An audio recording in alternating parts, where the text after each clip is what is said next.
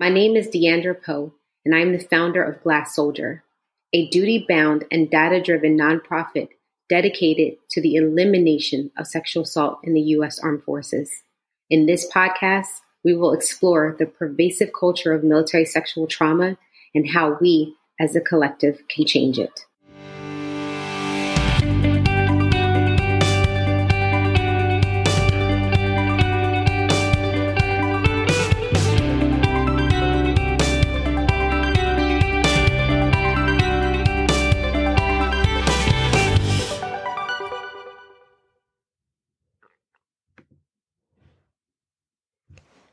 Hello, everyone, and welcome back. I know last week I was off, but here I am in episode 5.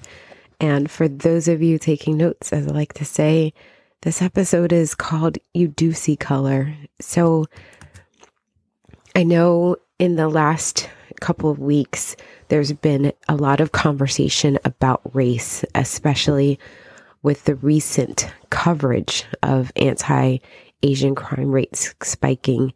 And the reason why I say coverage is because it's nothing new. I believe that most people are well aware that,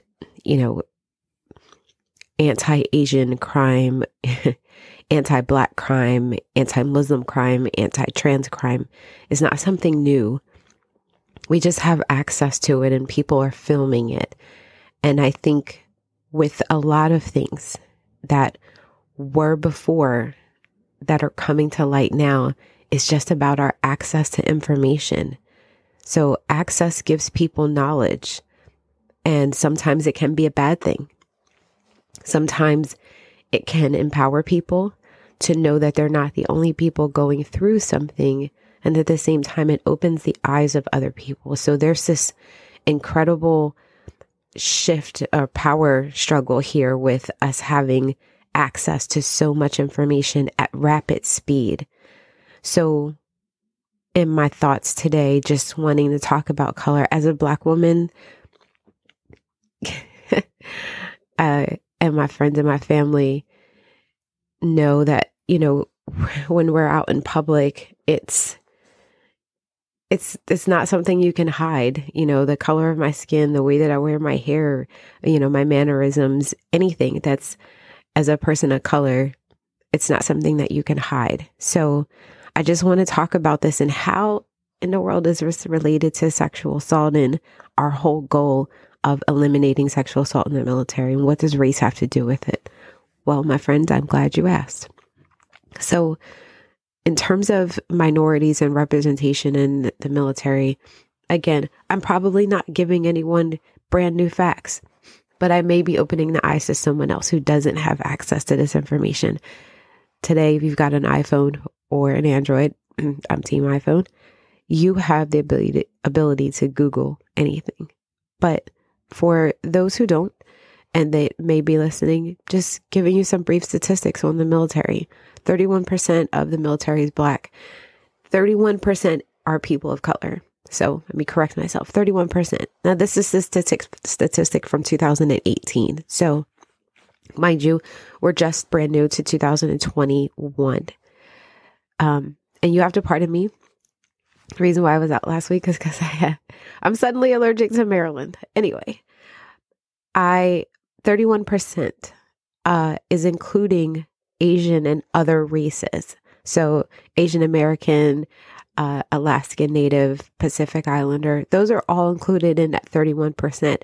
Because if anyone was paying attention to a lot of the conversation around the anti-Asian issues, they were saying that they are counted statistically insignificant, meaning that their numbers are so low in some areas of study and focus that they barely register. And I think one of the statistics I was looking at, it was like 0.005. And I think that's a little down further, but either way, statistically insignificant in terms of how they count Asian Americans in the military, even though they've made tremendous contributions to our service to our country. With that being said, 16% Latino, Latinx, in the military.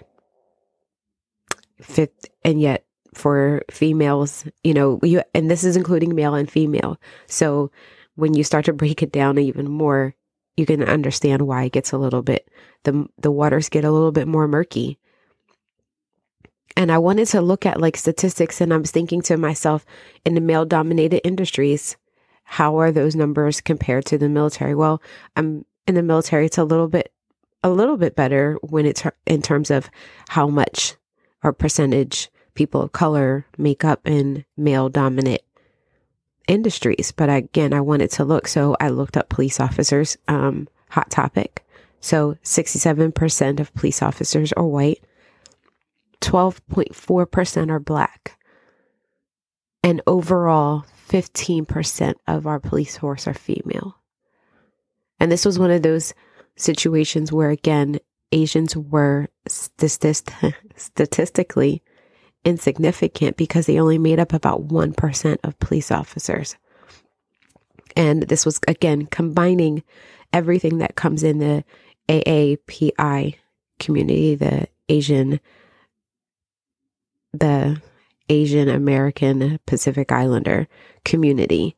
So I looked at firefighters, who I have a ton of love for because they come from a firefighter background. Sorry for the sniffing. Anyway, firefighters, 79% white. And it was interesting because on the firefighter side, they put 79% white, non-Hispanic. And this is the only group that broke it out like this. But 7.8% white, Hispanic, which means that a person identifies as white with Hispanic heritage. So I found it interesting that they would verbalize it or write it this way. The military doesn't do it this way. The police didn't do it this way. But firefighters, for some reason, I guess it was statistically significant for them to put it this way, with Black people coming in next, and then all other races kind of being lumped together. Again, not statistically significant enough to put a number out there. I would have to dive a little bit more and do some more research to understand that. With either way, going forward, male dominant, 4.8% female. I understand firefighting is hard. It is typically looked at as a strength-based type of job. Fire hoses are heavy. I was afforded the opportunity when I was at Fort Stewart, Georgia, to be attached into some soldiers that were doing firefighters, and it was amazing. My grandfather was a firefighter. My brother, volunteer firefighters. So firefighting was, like I said, all around me. So when I had the opportunity, I was at Fort Stewart to suit up. It was amazing. It just, I understood, and I still do understand how incredibly difficult and how adrenaline-inducing that job can be, and exhausting. I'm 4'11" on a good day, all of like 125, 30 pounds when I was at Fort Stewart. Because I say back then, 125 pounds, 4'10", and one of the soldiers, the smallest soldier they could find, who was still bigger than me, was like, "Yeah, ma'am, you can put on my suit." After he had been in it, oh man, like pre-COVID, that was not a thing. And I certainly just stepped into this like already worn, already like, I don't even know if it was sweaty. I'm just giving you guys a visualization here. Stepped inside this heavy suit. I was ready to go, got my own mask and everything. We're going into the building. I went through the routine a few times with them, gestures and how we're to hold each other going in and putting out the fire. Again, it was amazing. I just wanted to sidestep the conversation for a second and just talk about how, that tied in. But again, just giving you guys a visualization. It was important for me as a soldier back then to just understand where, all the moving pieces was and understanding what my soldiers were doing. So I didn't hesitate to jump in and learn about what they were doing. So here I am, out, and I still want to understand and learn from every perspective in a male dominant industry, what it's like for females to have to step into those shoes and put on that suit and do what they do. How does the female mind get into, I'm stepping into a male dominant industry. There are going to be some hurdles and some things that I'm going to have to overcome. And how saying I don't see your color, I don't see your gender can be damaging. So that's why I was kind of giving you all those stats, and I wanted to set the tone for you to understand that, especially now people want to be seen, to say, I see you. So how am I going to tie this all into what we're trying to do in our fight to eliminate sexual assault? Well, I also want to tell another story. I think the last episode or previously, I've talked about the Me Too movement and everything that happened with Harvey Weinstein in Hollywood. But there were two particular actresses that came forward that Harvey Weinstein publicly said something about, and that was Lupita and Selma. So why is that important? Well, I remember seeing when Selma was talking about coming forward or, speaking her truth, how she pointed out that he specifically came for her and Lupita, and why. She said it was easier to discredit them as women of color and their stories. Fast forward, transferring this into the military. Why is that important? Well, I think we have a Lupita and a Selma ourselves when it comes to military sexual assault. And we have Lavinia and Vanessa and their stories, and how it's so easy to discredit women of color when they come forward. I remember when Vanessa's story was being told and her family was saying that she was being harassed, possibly assaulted, and the story coming out that wasn't true and they couldn't find anything about it. But she may have said or text or send some information to her family. And if anyone's familiar with Lavinia Johnson, she was deployed. Her body was burned. There was significant damage done to her body. And they said that this was like suicide.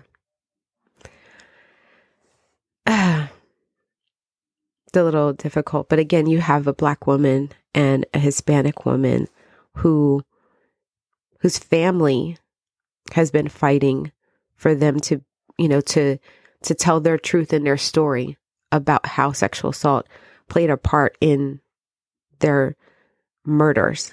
So when I hear people say, I don't see color, today in 2021, people still seeing that.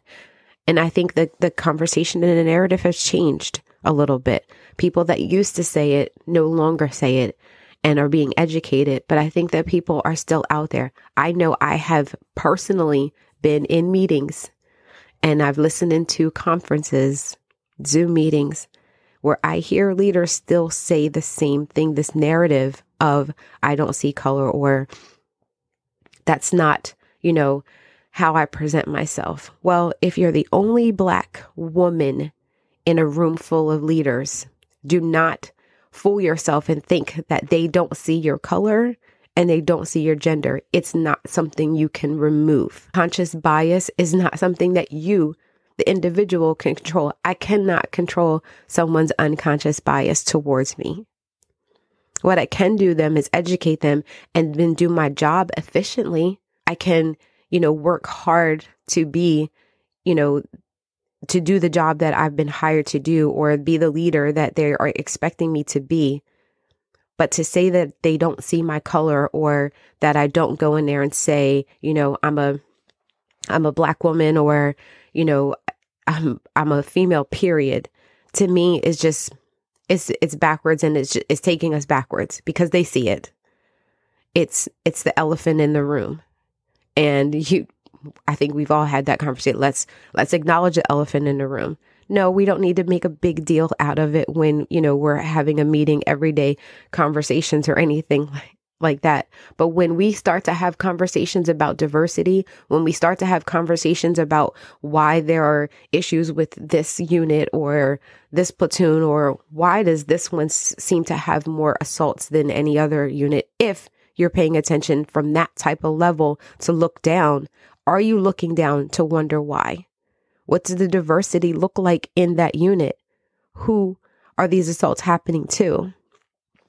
That's a whole nother topic as well. But I just want to point out that trying to diminish your color and diminish your gender does not help anyone in terms of us moving forward and making room for more people of color and more women in leadership positions. It doesn't. Recognize me, see me for who I am. So again, for me, it's harmful that non-people of color say, I don't see color. But there's an educational opportunity. But it's even more harmful when people of color say it, because it leaves a way for excuses. When we think about all the firsts that we have, lately there's been a lot of, if you go on LinkedIn, or even, I got a sneeze brewing, sorry. When you go on LinkedIn or even the news and you turn this on, and we're still having firsts, the first African American to head up the United Negro College Fund, shocked a lot of people. And we're still like, it's 2021, 50 years past, civil rights, so forth and so on. And we're still having significant first in a lot of places. The Marines, first females, becoming, or drill sergeants, first females, Black females, so forth and so on. In order to recognize that someone is the first to do anything, you have to recognize that their gender, their race. It is usually the topic of why they are being highlighted in the first place. So to walk into a room of leaders and talk about diversity, equity, inclusion, and to say something so damaging as, I don't allow my gender or my race to play a part in mentorship, or how I go into a room and lead. You may not recognize it, but the people on the other side of that table do. Your subordinates underneath of you and your leaders do. Again, I'm not saying that every time that you step out in front of formation, or if you're a firefighter or you're a police officer, that has to be an announcement. But when you are trying to implement change, when you are having conversations about diversity, equity, inclusion, it should be brought up. Address the elephant in the room, to include why there's so many more men in this room versus women, and how you're going to be able to change that. So that's my soapbox about why I feel it's so damaging for people of color to leave it. It gives way for them to say, we're doing just fine with the one Black woman that we have. It definitely gives way for microaggressions, because if they don't know, they don't know. And again, there's an educational piece. Microaggressions are a thing. Microsexual assault aggressions are not. There's no such thing. But again, I'm going to tie those two things together as well. So a lot of people know that microaggressions are usually some things that people say to people of color or to a minority because of stereotypes or because of stigma. Asking someone who doesn't, and I'm using quotes, American, where they're from, or asking a Black person about their hair. Those are like microaggressions. But we still have to look at the intent. And I say this to a lot of people that I've been around. Is the intent to try to embarrass you?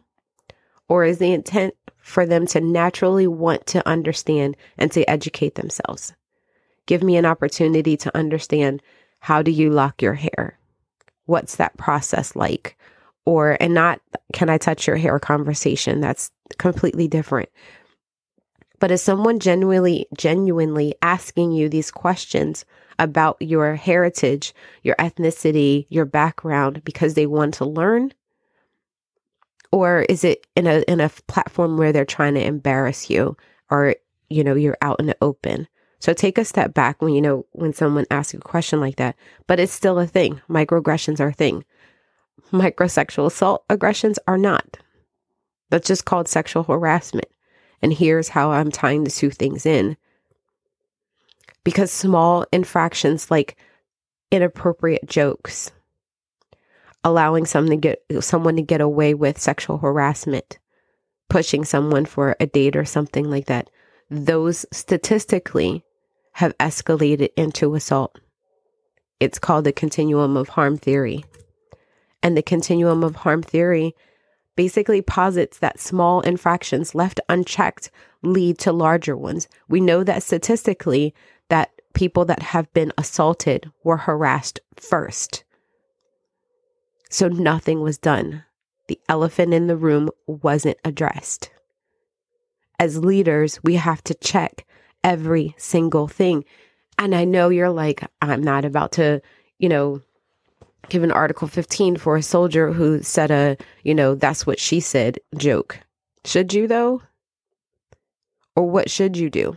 Because if you allow that to slide, then the other jokes come along and they just keep building. But you don't know what that's doing to the female soldier on the other end that hears that. It does need to be checked. Every single situation, because as leaders, you set the tone, the environment, the permissive environment for sexual assault to thrive. And the foundation of assault is harassment. Small infractions that keep building up. It is the same in the domestic violence world. When we talk about domestic violence, just briefly going off into a small tangent, it's the same thing. It's built up. Most men don't just come out and punch you right in the face. They test you.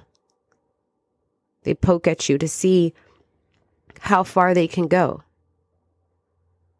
They groom you. And it's the same in the predatory nature of assault. Small infractions. How much is my leader going to allow me to get away with? What can I say or do that's small that I can probably apologize my way out of, but work my way up to, especially when it's about power and control? Those things have to be addressed. So I don't want to keep sniffing and sneeze into everyone's ear here. But I think this week was such a powerful week in opening up the conversations about race. And my hope is that, as this year goes on, as we have access to more information, that people will open up the conversations to have a conversation with someone of Asian American Pacific Islander descent that they never had before. I mean, the conversation around race, period, has just been inflammatory in terms of sparking conversations, sparking relationships. My daughter has been studying Asian culture now since she was in high school. And it's a part of, something that she's very passionate about, bridging that gap. I remember when she was in school and she was learning to sing, she was learning to sing. She was saying that how she wanted to go over there and be able to sing in Korean, and that, that gap between a Black person speaking Korean and just being over there, it's not something that's heard of. And you still don't hear, a lot about it.